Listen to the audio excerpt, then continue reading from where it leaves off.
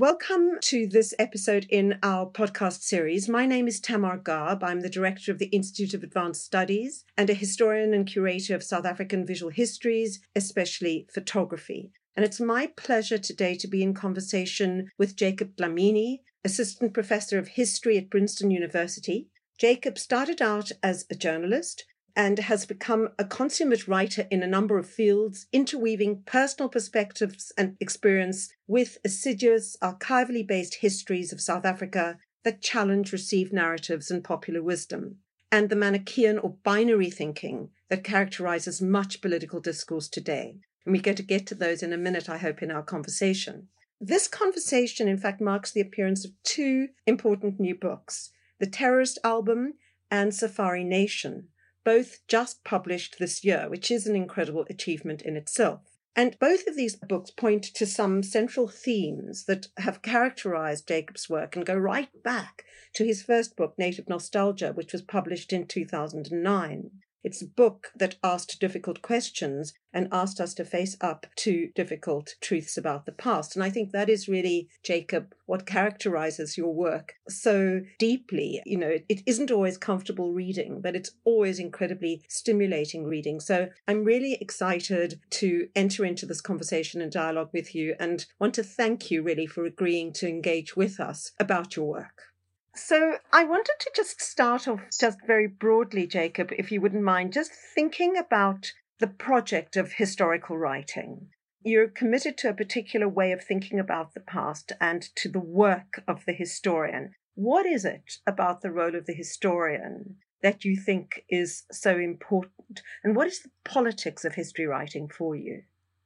The politics of writing for me is informed by my understanding of the role of history in how we see the present.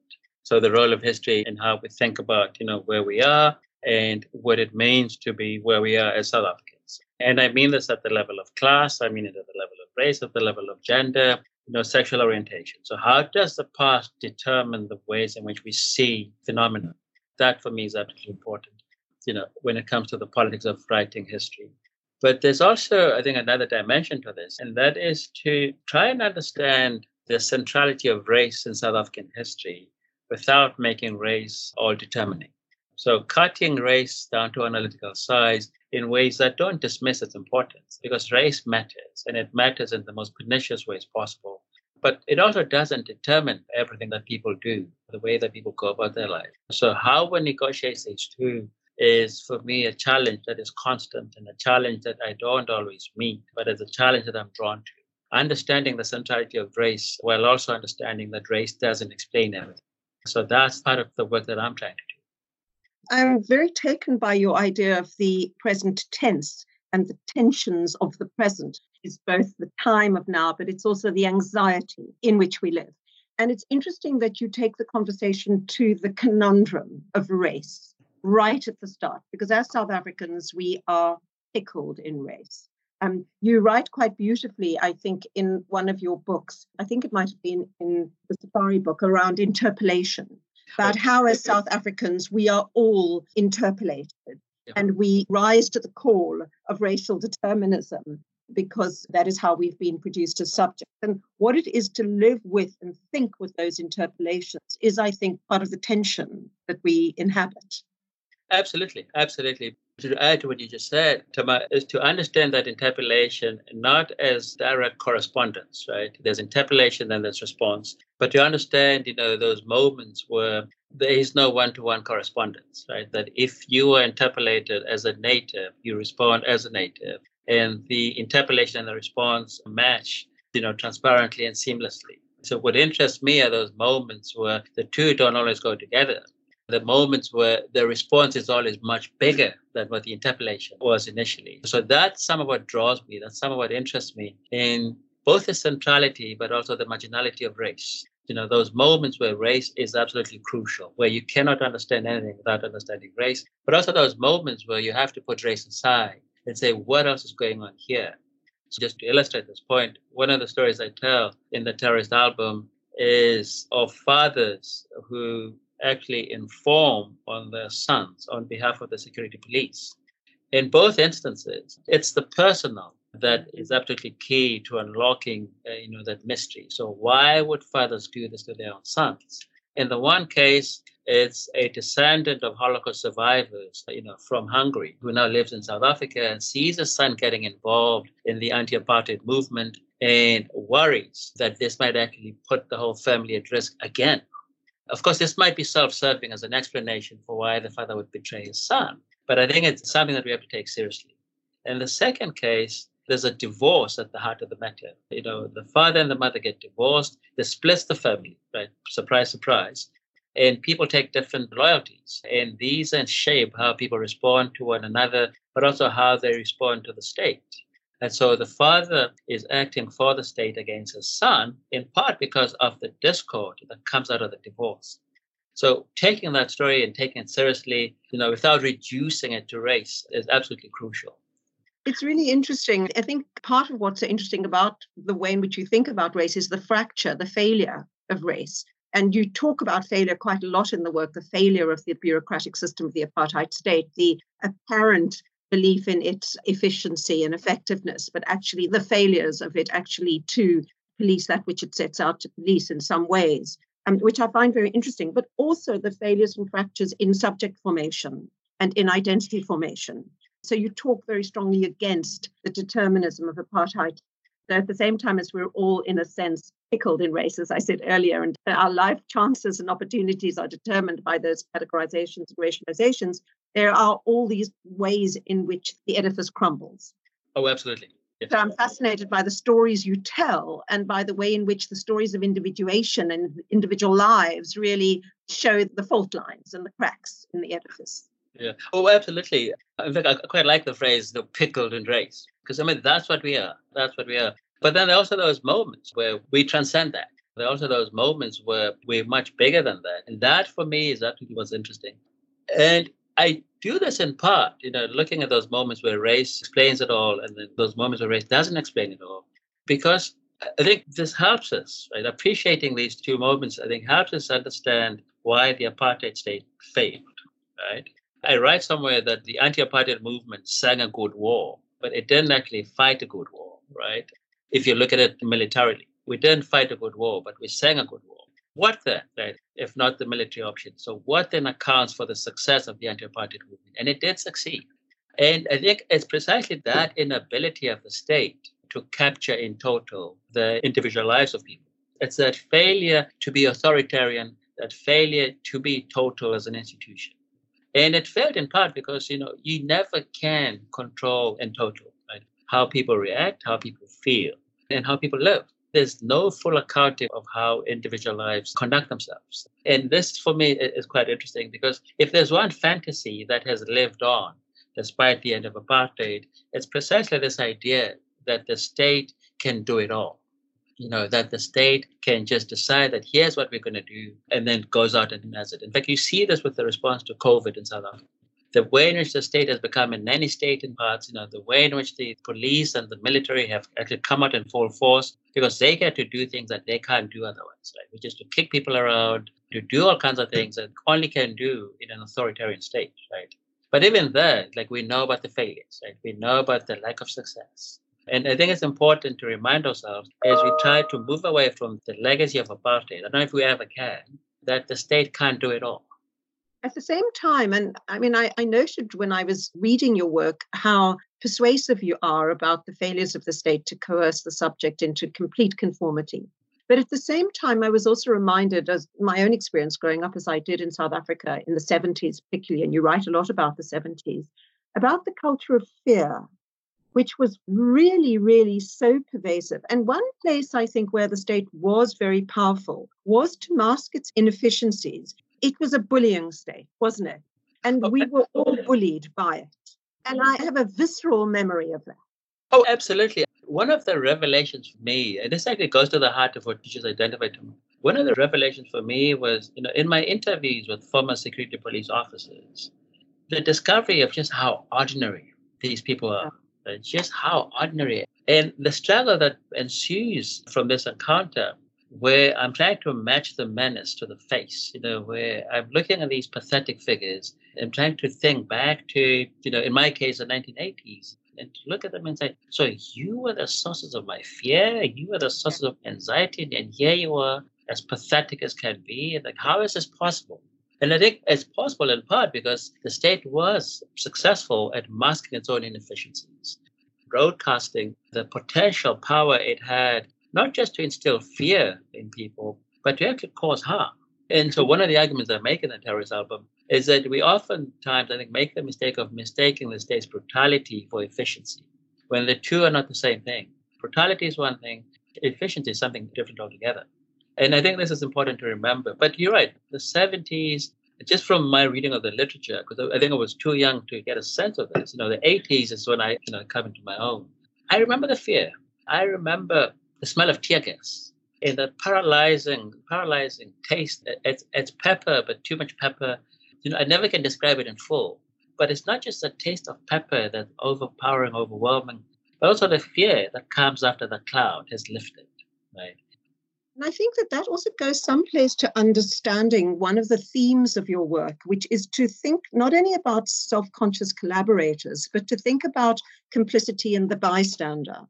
And this is one of the themes that I think characterizes a lot of your writing, is you ask the question, how did the apartheid state manage to last as long as it did and to effect the brutal violence that it managed to effect? And part of your answer in successive books and projects is to say that so many of us lived lives that ended up as being complicit participants in the culture of which we were a part. And I think that this tracking of both collaboration on the one hand and the passivity of a kind of tolerance is really interesting. And it's not unrelated to the question of fear, because I do think that subjects were made docile. This is not to exonerate people, but it's to talk about the kind of quiet violence that pervaded the social and how people became coerced into a kind of passive compliance. Absolutely. I think the fog of fear, but also I think the fog of misunderstanding, I think marked people's appreciation of the state and what it was capable of doing, lifted, and it's no coincidence. I think lifted the moment we started getting more and more stories about the corruption. Just the rank corruption of the apartheid order, just how immoral these people were. I think there is that correspondence that the moment you start seeing those stories that do more and more to expose the petty corruption, the inconsistencies, it's at that moment I think people start thinking, not everyone obviously, but I think people start thinking like, wait a second, this is not what we think it was. This is maybe not the state that is to be feared in the way that people have feared it. How many people act on that realization? I think the numbers are small. But I think that the 70s going into the 80s, I think these are the crucial moments where you see the shift in people, appreciating that, well, actually, the state is not what it's cracked up to be. You see it also in some of the most spectacular forms of apartheid. So think about the Group Barriers Act. It takes years after the introduction of the Group Barriers Act for the apartheid government to actually start effecting some of its own strictures. Right? They try and destroy District 6 in Cape Town. And then, halfway through, they actually abandon the project. I mean, they kick people out. They kick people of color out. But halfway through, District 6 is actually not destroyed in total. Right? Something similar happens in 55 to Sophia Town, where they start destroying, but then halfway through, they actually stop. And so this is not the all-conquering state that I think we wanted to believe it was for propaganda purposes, but also just, I think, to make ourselves, especially those of us who, I think, chose the path of least resistance, wanted to believe that you can't do anything, because if you do, then the state will crush you, right? Mm. And I think this is important. And then, of course, collaboration is a loaded term. So how one thinks about it in the absence of a better term to accommodate, all the complexities of what gets lumped into the notion of collaboration is something that I think exercises me quite a bit, because I have to think constantly about the choices that people made because they had to make those choices, right? I'm thinking in particular of, parents who had no choice but to send their kids to Bantu school education institutions, if that makes any sense. Right? Yeah. That collaboration, is that giving legitimacy to what was fundamentally a corrupt system? Or was it an instance of people who had to make do, people who had to live, because that's what was called for them to do? Well, I think that's very interesting, because I think the whole complexity of thinking about the spectrum in which people live, from complete collaboration and actually betraying, as you said, sons and fathers and family members and comrades on the one hand, to a kind of passive collusion or complicity with a system into which you were completely locked and through which you had to find, a meaning in life. There is a huge spectrum there. And I think that it's really interesting to think with that. Imagine, though, that in terms of the politics of South African history, you must encounter quite a lot of pushback because there is such a need to read this history in relation to the opposition of victim and perpetrator. And so the minute you start trying to complicate the relationship, that binary between victim and perpetrator, you yourself are seen to be a collaborator or colluder. So I'm just interested to know how you navigate that. Or worse, right? I've been called a black conservative. Someone is threatening to lynch me. It gets worse than that. So here's where I think I feel drawn to. In those forms of collaboration that in some ways are clear cut, right? In some ways are pretty obvious that this person was working for the security police. And so this is pretty obvious. But to not just leave it at that, and not just leave it at saying, well, so-and-so worked for the security police, but to try and understand why this person did that. And to do that as a way of saying, for me to make sense of why this person would take this kind of job or would do this kind of thing, I first have to, in some ways, cut race down to analytical size, right? So that it's not just an easy case of saying, well, this is a collaborator because it happens to be a black person working for the security police. Because I think what we do all too often in our work on South African history is to, in some ways, leave race unexplained, but leave it unexplained in ways that just assume that if someone is black and they're working for the police, then automatically they're a collaborator. Right? I think that jump is too easy, but it doesn't actually explain anything. And so what I try and do is to say, you know what? Let's start from the assumption that race itself is, to state the obvious, is a construct that is constantly in the making, but also constantly under contest. What it means to be black is never a subtle question. Right? This, of course, applies to any other category. This is never a subtle question. So rather than look at black faces and the security police as faces of collaboration, we might want to look at what these faces tell us about the meaning of blackness or the multiplicity of understandings. Because quite a few of the people that I speak to who work for the security police did so because they believed in the project. You speak to some of these former homeland bureaucrats, so people who staff these institutions of balkanization, they believed in it. They believe that through the Transkei, you could create a Xhosa homeland, you could create a Xhosa nation state, etc., etc. And we have to take that seriously. We don't have to agree with it politically, but taking it seriously and asking ourselves, okay, so what does this tell us about our own assumptions about race and what sort of loyalties race determines? I think these are questions that we need to ask. And I don't know if enough of us are asking those questions. Well, it's difficult because the politics of race now it's a weird thing, isn't it, in South Africa? I'm always distressed by the way in which we seem to be doing apartheid's work for it, in the sense that, we were racialized under apartheid by the invention of these categories, not only in South Africa, but in very specific ways, as you so well know, in South Africa. And it always startles me that these categories remain operative. And I know that some people would say, oh, well, you're going back to the fantasy of some kind of rainbow, kumbaya, non-racial, whatever world, that's the thing of the past. And, we are where we are. But people still use these concepts as if they are natural concepts rather than, historical inventions. And what we do with that as historical workers is obviously very interesting, but also extremely unsettling often. One gets positioned as somebody who's, not really understanding the power politics of today because you refuse to use those categories. Oh, absolutely. Absolutely. I think part of it has to do with the approach taken at the formal end of apartheid. The approach taken that we would introduce affirmative action, that we would introduce employment equity, which essentially transformed the struggle against apartheid into a civil rights struggle, whereby what we were fighting for was essentially the extension of basic rights to the totality of the citizenry. Whereas another way out, I think, might have been to say the institution at its core, South African society at its very core is fundamentally, corrupted not just by racism that came with colonialism, that came with capitalism, but, with the forms that our institutions had taken coming out of this history. And that what you needed to transform was society in its totality. This might sound, romanticized and idealistic, but I think to think much more creatively about what transformation should mean after the end of apartheid than just thinking that, what we need is a bigger Black middle class, right? What we need are more Black students at university. Of course, these things are important, but using them, I think, as markers of our progress was, I think, a failure of the imagination. Because what we ended up doing, so with affirmative action, the most well-known example, was in some ways buttressing the Black elite that actually had been elite under apartheid. They were, the people best placed to benefit from these changes. Patrice Motsepe, the richest Black person in South Africa right now, he comes out of the homeland elite, right? This is someone who was at Wits at the height of the struggle against apartheid and, had nothing to do with the anti-apartheid struggle. But of course, he then becomes the Black face of Black entitlement, the Black face of success after the end of apartheid, because he's the richest Black person because of the changes that have come before. Meanwhile, the gap between him, the richest Black person in South Africa, and the poorest Black person in South Africa is as big, if not bigger, than it's ever been. So these, for me, are the failures of the imagination. Where we had an opportunity, limited, I know. We make our own history, but we don't choose the circumstances. But I think there are options that could have been taken, but were not taken.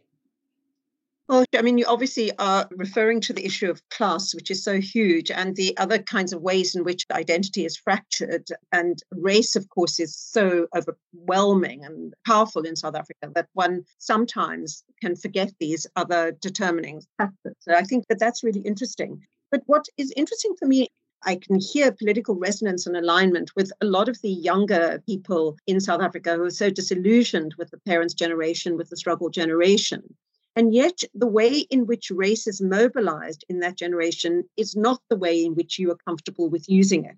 I'm thinking of the Fallists and the way in which a certain kind of, you might say, racial essentialism or a kind of strategic essentialism is so operative in those debates. I'm interested to know how you navigate that position in relation to the younger generation now, those in their 20s or whatever, who are the Fallists. Your question is absolutely crucial, but it's also, I think, allowing me to, in some ways, to flag one of the new projects I'm trying to develop. Because one of the many things that I've been struck by coming out of the Fallist movement in South Africa is the constant resort to trauma, right? So I've had people mention political trauma. I couldn't tell you what that is. I think I know what people are referring to. I've had people talking about the historic trauma. And this actually bothers me because in some ways, this is the same generation that was born in the midst of a brutal and bloody civil war in South Africa, right? A civil war that people don't talk about. A civil war that between 1990 and 1994 claimed something like 12,000 lives. So when I think about trauma, this is what I want to go back to, the experience of that civil war, an experience that, my family lived through, that for me is an important, I think, point to go back to, because for trauma, I think, to make sense, it has to be grounded, it has to be rooted, it has to be, formed by a particular experience, right? Not some ethereal sense of feeling wounded or feeling hurt. And of course, I'm not dismissing the transference of experience from one generation to another. I think this is important. And I think part of what the Fallists are doing is reminding us of the ways in which experience lives on from generation to generation. But where I get off the train with the Fallists is when they want to speak of a middle-class trauma that comes from alienation, that comes from being in institutions where they are on account of their class backgrounds, middle-class backgrounds, but then want to use a sense of generalized trauma in ways that obscure these real material experiences of trauma. So when I think about trauma, this is the work I'm trying to develop. I want to go back to that experience of that civil war and to talk to people who live through it as combatants, who live through it as victims, right? And sometimes it's both combatants and victims, and say, let's talk about what this means to you. Let's talk about how you understand this experience, and then have that be a part of the conversation, because it is telling to me that in dismissing Mandela's generation, for example, and in calling him a sellout and a collaborator, and at the same time talking about Black trauma, that what the Fallists are doing, and of course there are exceptions. This is not a a monochromatic movement, right? It's a complicated movement. But I think on the whole, there is this dismissiveness of the complexity of our own history, but also a blindness to some concrete historical cases that were lived through by people who, because they're working class, because they never got out of Katlo, my hometown, because they never got out of these townships, right, can never be articulated in English, can never be articulated on the campus at UCT or at Wits. Because the people who are in a position to articulate this are not present in these moments. I think that's absolutely fascinating. It raises all sorts of questions in my mind. I mean, we were taught to think of that civil war as black on black violence and as something that was manipulated by the apartheid regime. And so we saw it as another manifestation, didn't we? Or that's how we were taught to think about it, of a kind of white, uber powerful manipulation. Yeah. So that, I think, is really interesting, to deal with that and expose it as a myth, if it is a myth, and then see what's going on around that. So I think that's very interesting. And I'm fascinated to hear how you might do that. But another thing that also comes to mind in listening to you is that, there is interesting work on intergenerational trauma that's going on in South Africa. I think of the work that Pumla Gabora-Madikizela is doing, for example, which I'm sure you're familiar with, and the work of, very, very interesting stuff of like Fort Kalata's son, who's written his book, or like, Kusani's daughter. And we now have the generation of the children of the struggle heroes dealing with their own pain and trauma, etc. And they become emblematic, don't they, of a whole generation. That's the age group, really. Yeah. So you've got all of that. I mean, there are multiple levels in which to think about it. But the other one that came to mind, actually, when I was reading your work, and I'm not sure how much work has been done on this, is what is the trauma of the child of the collaborator or the passive bystander?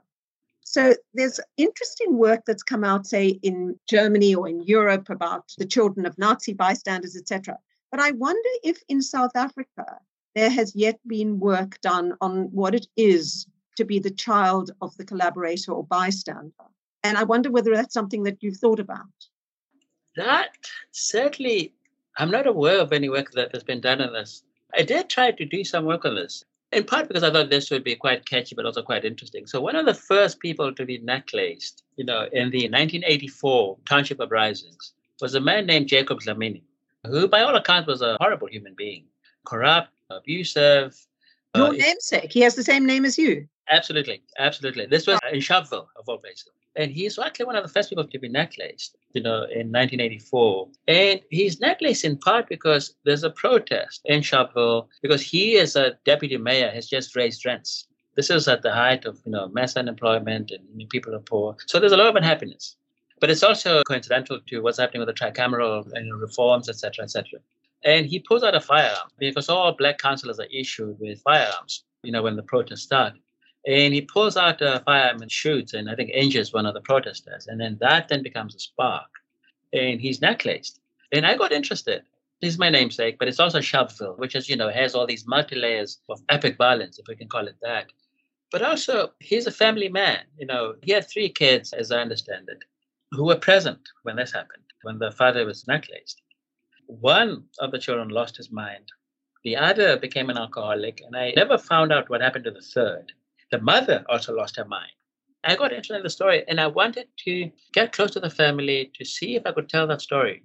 That in some ways, this is what it looks like from the other side. And the family were not interested. For reasons I can totally understand. They were not interested. I think part of it had to do with the fact that the one son who seemed to have made it out okay, right? And of course, we can never know what psychic traumas, he carries with him.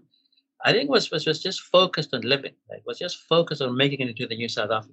And the last thing he wanted was A, to be reminded, but also for people to be reminded that, oh, he's so-and-so's son. So there was that. And then in Askari, I write about Gloricity, and there again, the price that his children have paid is massive. Mental health issues, depression. Same story with the widow. And there again, I thought these are stories that I think have to be included in a conversation about the traumas of the past. And so I've been drawn to some of the work that some scholars are looking back at that moment of violence and saying, was it necessary? And of course, Mandela in his autobiography makes the argument that we had no choice. But knowing what we now know about what that violence did, how it unleashed uncontrollable forces, I think it's a question worth asking. It's a question worth asking in light of what we know happened to people who suffered personally because of that violence. That's really interesting. I want to just stretch you in another direction, if you wouldn't mind, and that is just to think of your own position as a scholar, situated as you are within the American Academy, which provides you with a kind of very interesting viewpoint as a scholar of African history and of African origin, sitting within the American Academy and watching the Black Lives Matter movement unfold, as well as the theorization of Blackness as it now functions within the American Academy. which seems to me to be very different than the way in which you think about the racialization of Blackness within the context of South Africa. So I wanted to get your take on how you position yourself in relation to those debates, the ontology of Blackness, the way that Blackness is used now in a very, very particular way within American critical theory and critical literature, and the tendency amongst a lot of younger South African scholars to work with that language and with that vocabulary, Black pain being one of the foremost categories amongst them. How do you situate yourself in relation to those debates? So here, this is where I think my adapt to Paul Gilroy, I think, is most obvious. If there's one thing that I took from him when he was my teacher, in some ways, I think it built on a skepticism or suspicion that I actually brought with me to the US. But if there's one thing that his teachings have taught me, is this, I think, moral agency, but also moral need to be suspicious of race, to be open to its use for strategic political purposes, but also to be aware of its limits and limitations, to be aware of the dangers always inherent in race as a category of mobilization, as an instrument of mobilization. And so this is how I look at the Black Lives Matter movement, that I am, I think, politically in support of it, but also aware of what I see as its limitations. One is the essentializing of Blackness as a category, as I see, the American tendency to, in some ways, ethnicize Blackness, so to transform Blackness away from a political category into an ethnicity. That I'm suspicious of. And I'm suspicious of that because I think it collapses what is a complicated, messy conglomeration of Blacknesses. Think of migrants coming into the US. And it's also quite significant, like many of the prominent Black members or activists or leaders of Black Lives Matter movement are actually children of recent migrants, to the US, from West Africa largely, but other parts of Africa. So that for me is quite interesting. I see this and I appreciate it for what it is, but I also see the limitation of treating Blackness as a simplified, singular ethnicity when it's actually not an ethnicity. And I don't think it should be an ethnicity. So there's that going on. But I'm also, I think, suspicious as a non-American of the tendency to take what's a US case and to make that a universal case about Black struggles, which is where I then take issue with South Africans who want to buy willy-nilly into the Black Lives Matter project in the US in ways that elide all kinds of fissures and contradictions within the South African project itself. So we have to ignore some of the criminal gaps between rich and poor, between middle class and poor in South Africa, in favor of articulating a position that makes it seem as if Black Lives Matter and Black Lives Matter the same way. And we know that there are differences and that these are differences that have as much to do with white supremacy as I'm not conflating white supremacy to other forms of discrimination, but I think it's important to be alive to the differences within different Black communities so that we don't make it sound as if all Black people are the same, which in some ways is a theme that is constant in my work, because I'm constantly trying to caution against this assumption that every Black person suffered under apartheid the same way, when we know that they did not. When we know that there were differences and they had to do with one's choices, they had to do with one's positionality, and had to do with class a lot of the time. And one of the things that's so extraordinary about your work is the way in which you use the sources at your disposal, whether it's interviewing people or using archival sources or working with photographs and material culture, reading against the grain, looking at what they can't tell you as well as what they can tell you. This incredible rich engagement with the material history of the location that you're dealing with, which creates a kind of granularity and preciseness to the histories, and in fact flies in the face of these huge overriding generalizing concepts. So that's so much part of your work. Oh, absolutely. Thanks for that. I'm no positivist, right? I guess I was world trained in that sense, that I have this healthy skepticism towards the archive as archive, right? But at the same time, I know that there's something in there. It's something that one can work with, that one can use this to the extent that one can to shed light on some aspect of the past. Of course, archives, by their very nature, can never give us a full picture, but they do give us insight. They do give us openings that we can then pursue. And so this is what draws me. And it's also, I think, a useful way to be able to go into the archive and come out with something that allows you to say, well, wait a second. Here's a moment where race reaches its own limits, right? Here's a moment where race perhaps explains this, but not in total. And that for me is something that I think I have to carry along at all times. But I also want to be able to tell stories that I don't do this with Native nostalgia because that was a polemical piece, but I try and do this with the other work to create openings that other scholars, better positioned, better equipped, can then pursue. So what is it about Black collaborators as a category that one can say meaningfully, that one can look at productively? And for that, I think, to happen, for that kind of work to happen, we have to move away from the moralizing. We have to move away from the essentializing and look at the granular and look at the peculiarities, right? What is it about KwaZulu-Natal that allows for the development of a particular form of Zulu ethno-nationalism? Why is the same thing not happening among Zulu speakers in Gauteng? And it's not enough to say, well, proletarianization, right? It's not enough to say industrialization helps explain it. I think there's something else going on there. It's only by taking seriously what's available as embodied memories, what's available as documentary texts, as archival material, as photography, what's available as memories. Taking that seriously, I think, is what will create these openings that will allow us to gain a better understanding of our history. One of the other things that I wanted to talk more with you about is in the terrorist album, the role that photographs play in a really interesting sense of what photographs don't tell us, because, as you say, you have to wrap them in words and you have to situate them and contextualize them in order to allow them to have an eloquence, really. And I find that very interesting. And I was sort of struck by the thinking with the album as a kind of bureaucratic technology in its totality, into which the photographs, which are actually singularly uninformative. I was struck by how many times people didn't recognize themselves. And I'm aware of that. I mean, as are you. I'm sure if you look at an old passport photograph, you think, God, is that me? It doesn't look like me. The photographs are actually really bad, often, particularly mugshots, are really bad at telling us what we look like and telling others what we look like. So the complete fallaciousness at the heart of this identificatory edifice is so fascinating. Yeah. So I have been thinking, for example, I'd be quite keen, what you make of my claim that photographs are mute. I think it's an interesting question because I think that they're mediated representations. So they speak in relation to the context within which they sit. They aren't, in my view, in themselves pregnant with meaning. Yeah. They depend very much on the culture of mediation. And mugshots in particular. Mugshots are, in my view, a very impoverished form of photographic language because they can only speak with the edifice, whether it's a colonial or whether it's carceral or whether it's legislative or whatever kind of economy that determines the way they're read. I mean, they are extremely formulaic, as you know. And all the photographs in the book, except for one or two, what is articulate is the formula. The formula is what speaks rather than the individual iteration. Yeah, absolutely. Yeah.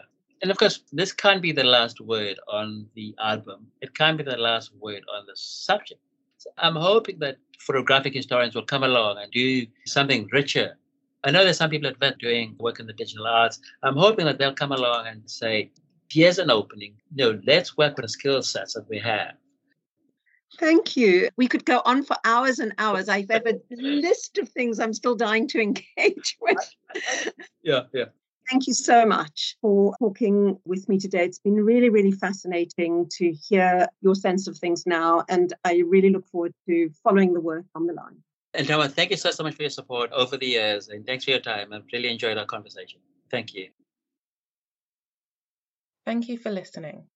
For more information about UCL Sarah Parker Women's Centre, find us at ucl.ac.uk/racism-racialization or follow us on Twitter at UCL_SPRC.